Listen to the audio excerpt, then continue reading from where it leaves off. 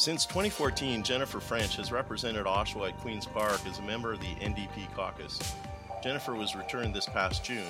Oshawa is immediately adjacent to Curtis and Clarington, and Oshawa has an interest in what happens on the rural-urban frontier that is sweeping across Clarington. Jennifer joins me today to talk about a few of the local, provincial issues that affect us, including the most recent pieces of legislation in the provincial legislature. Jennifer French, thank you for joining Exit 425 today. Well, Steve, thank you very much for inviting me. What do you believe is the real reason for the tack the government took with education workers this week? And what is the real reason behind measures that Michael Barrett called draconian in his interview on Exit 425? Was it just about keeping kids in class? Oh, I have not thought that it was about keeping kids in class at any point, Steve. I certainly can't speak to the motives of the progressive conservative government, but I know that a lot of folks were finding it, hard to accept that they were supposed to vilify the caring adults that love their kids. To know that the secretary at your kid's school or custodian or education worker is going without the resources that they need or the respect that they deserve, that they might have to work 2 or 3 jobs to make ends meet. That's pretty hard to accept for most of us in the community. And I think that, when we look at what we all understood during COVID and to where we are now, that what was needed was to have smaller class sizes, so that kids could have stayed in class more. We had 27 weeks that kids weren't in school. And I do think that could have been ameliorated, could have been improved had the government actually put health and kids' well-being first and foremost, reduce those class sizes, worked with the health officials to make it better. And I think, on the heels of that, it doesn't ring true when the government said that this was about the kids.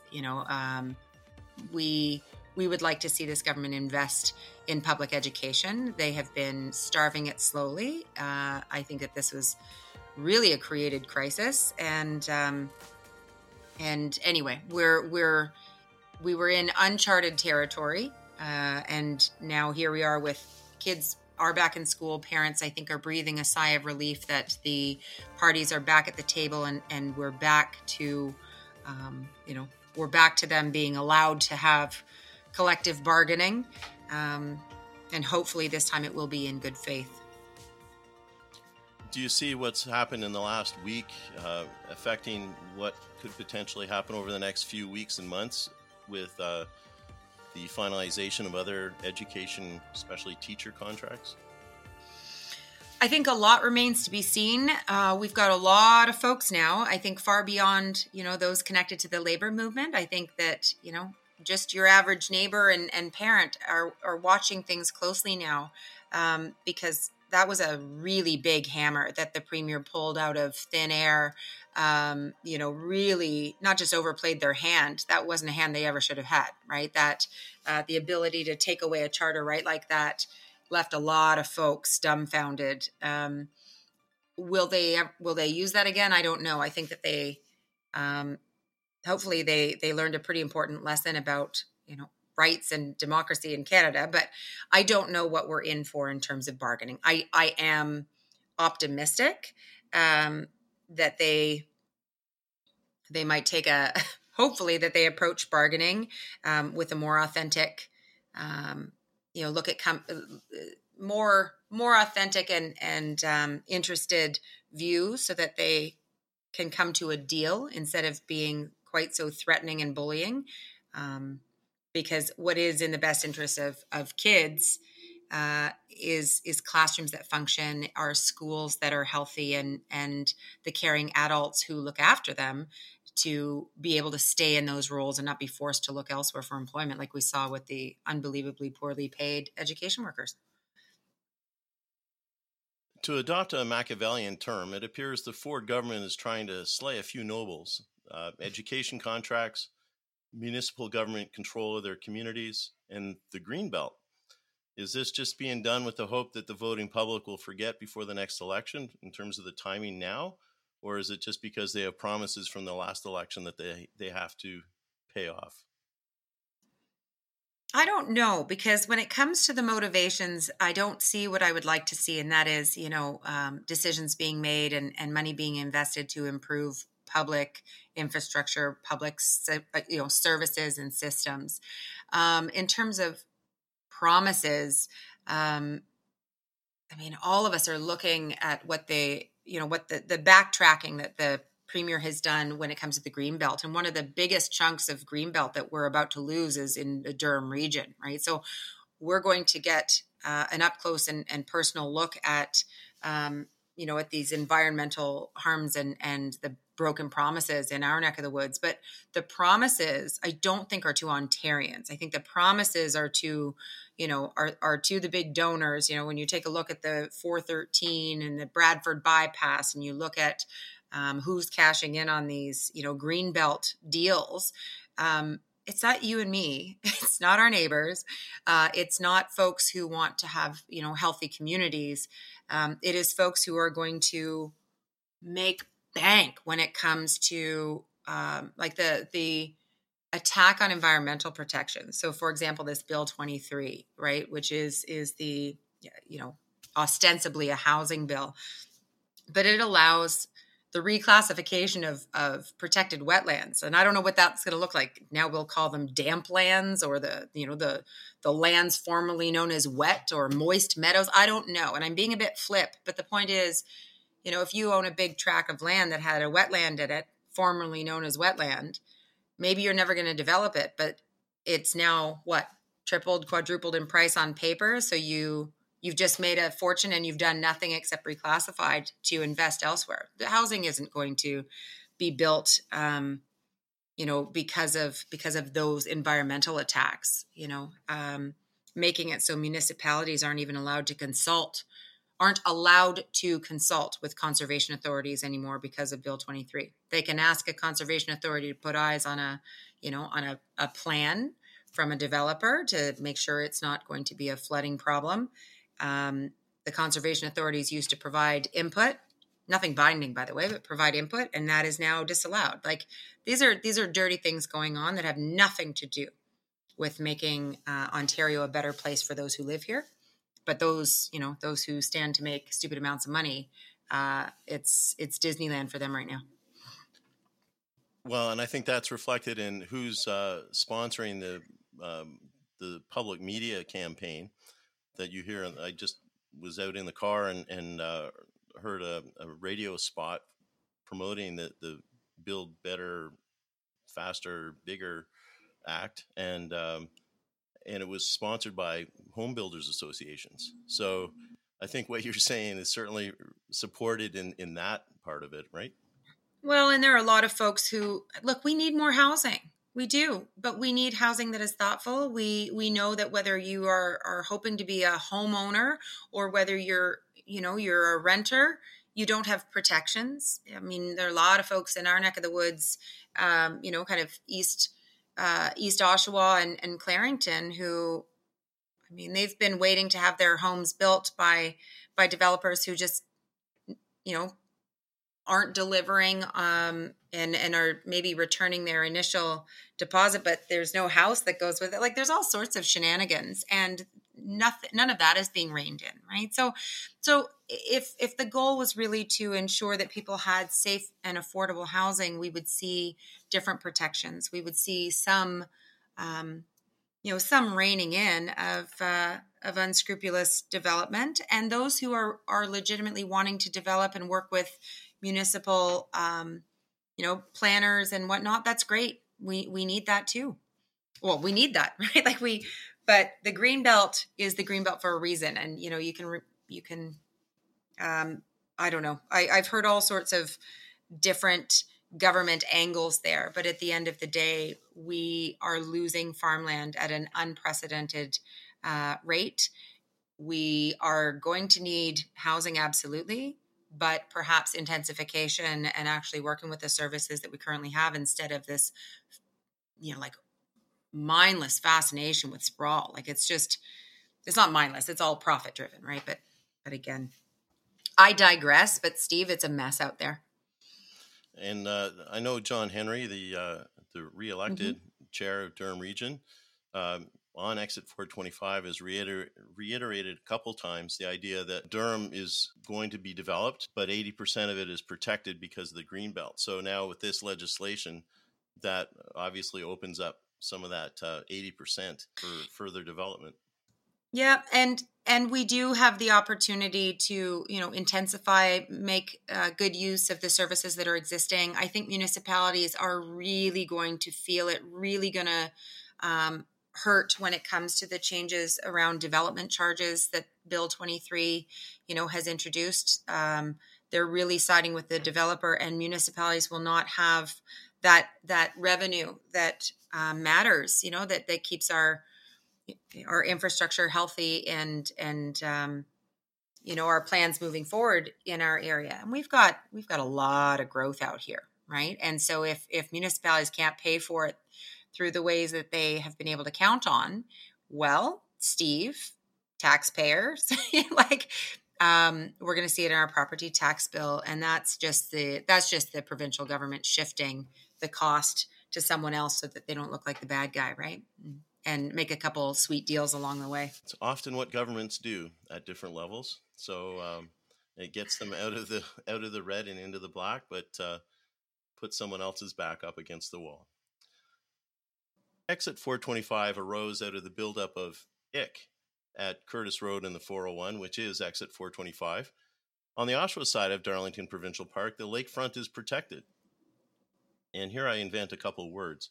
What can Claringtonians or Cortesians do to protect our side of the park, even from the housing development that seems imminent, or is there value in doing that?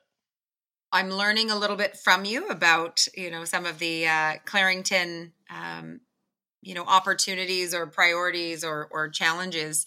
But I do know that when folks in a community look around and see something that might not be healthy, that might not be in the best interest of, kind of future generations, that I'd say it's incumbent upon them to connect with their elected officials, whether that's the municipal level to make sure that they know, but also, I mean, provincially, federally. I'm not sure with some of those pieces how they fit or who owns what or what is protected by whom. But back to what I had said earlier about, well, in this case, Bill 23, but we've seen it as a theme about changing environmental protections or kind of changing the rules around development. We're going to find a lot of the things that we uh, care about or maybe take for granted in terms of green space or smart decisions for flood mitigation, for example. We're going to have to keep a pretty careful eye on those things, and with our conservation authorities being so hobbled that they're no longer allowed to prioritize conservation, that's actually in this bill.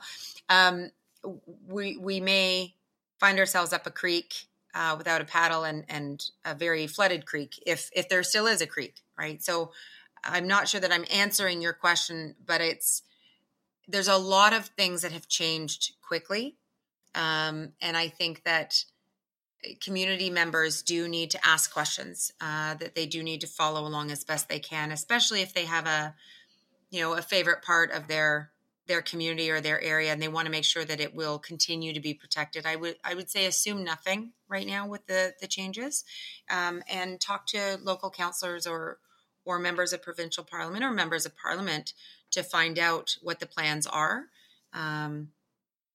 Yeah, there's almost too many things going on. It's hard for folks to even know where to look right now. But if there are things that matter or community priorities, then I would say don't look away. We got to keep our eyes on the future, frankly, and the health of our communities. There has been a long drawn out municipal process, and certainly the planners are working at it in terms of the municipal waterfront park, but it is so slow moving, and there are so many slow moving parts that it's difficult to know where it is and just who's having what influence where. And so I appreciate your advice, and time for Claringtonians and Cortesians, that's a new term, to get involved and get their voices heard. So Well, and perhaps also to make sure that their questions are answered, right? Like it's important to put things in writing and get things in writing to be clear. Um, because I mean, I'm not quite your neck of the woods, right? So I'm not up on the proposed, waterfront development or waterfront park or what that might look like. But your municipal council should or will. Is there a battle in the Conservative caucus between a more vigilant, toss the tables faction and a more moderate but still quite conservative group?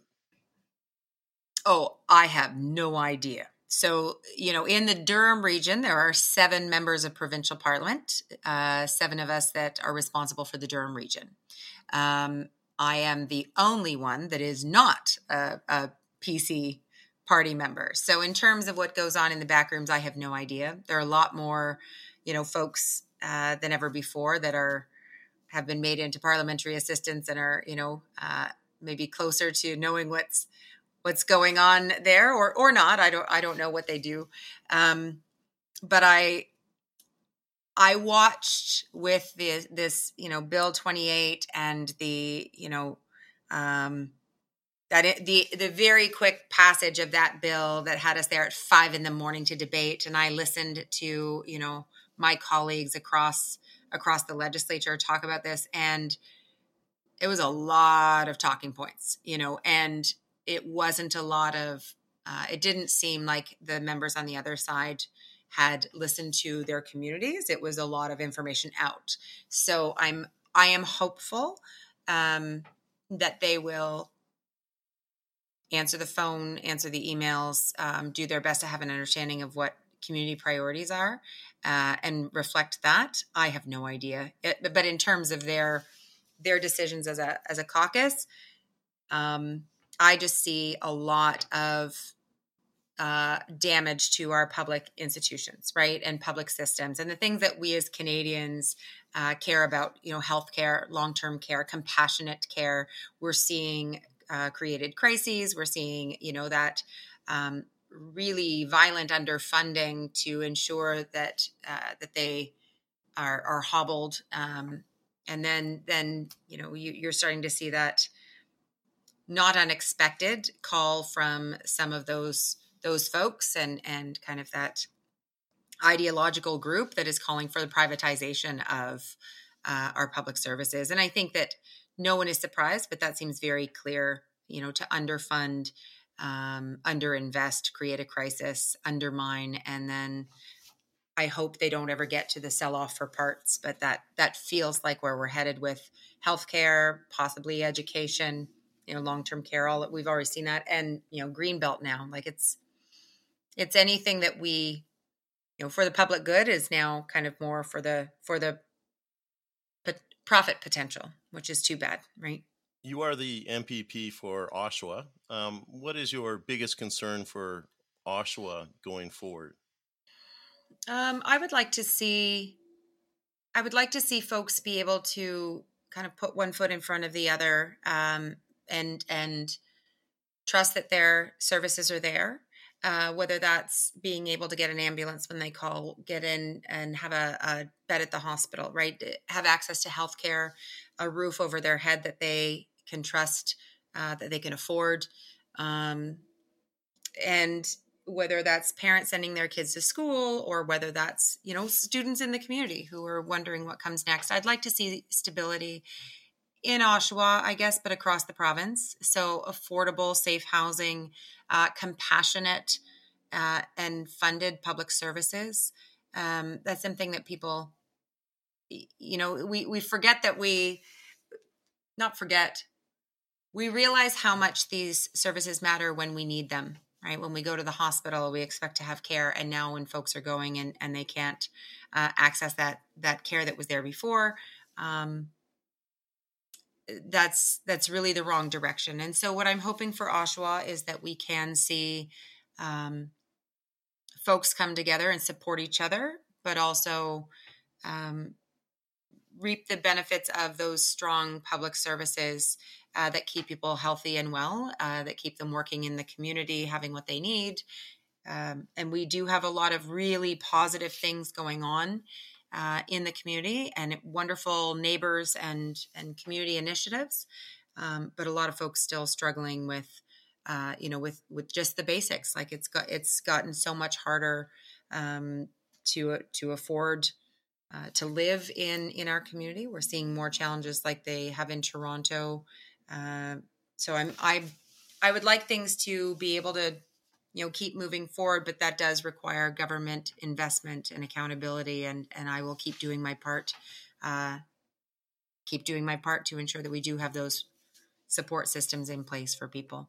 And the good news for Clarington is that if Oshawa's getting that, then probably Clarington's getting that too. And those are all things that we all need, right? So well, and Durham region is kind of a big community. We have our own town and city banners and whatnot, and a bit of some boundaries, but across in the Durham region, we appreciate much of the same things, and we share a lot of the same services and friends, and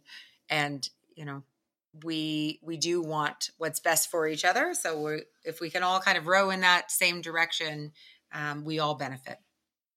Excellent. Thank you so much, Jennifer. Thank you for joining me today on Exit 425. Thank you for having me, Steve. Thank you for listening to this episode of Exit 425. Please like and subscribe on whatever platform you use. Our mission is to provide substantial information and education that goes where you want. Exit 425 is a production of Studio 38 Audio, copyright 2022. My name is Steve Ray. If you have questions or would like more information about Exit 425, join our Exit 425 Facebook group or email me at exit425401@gmail.com.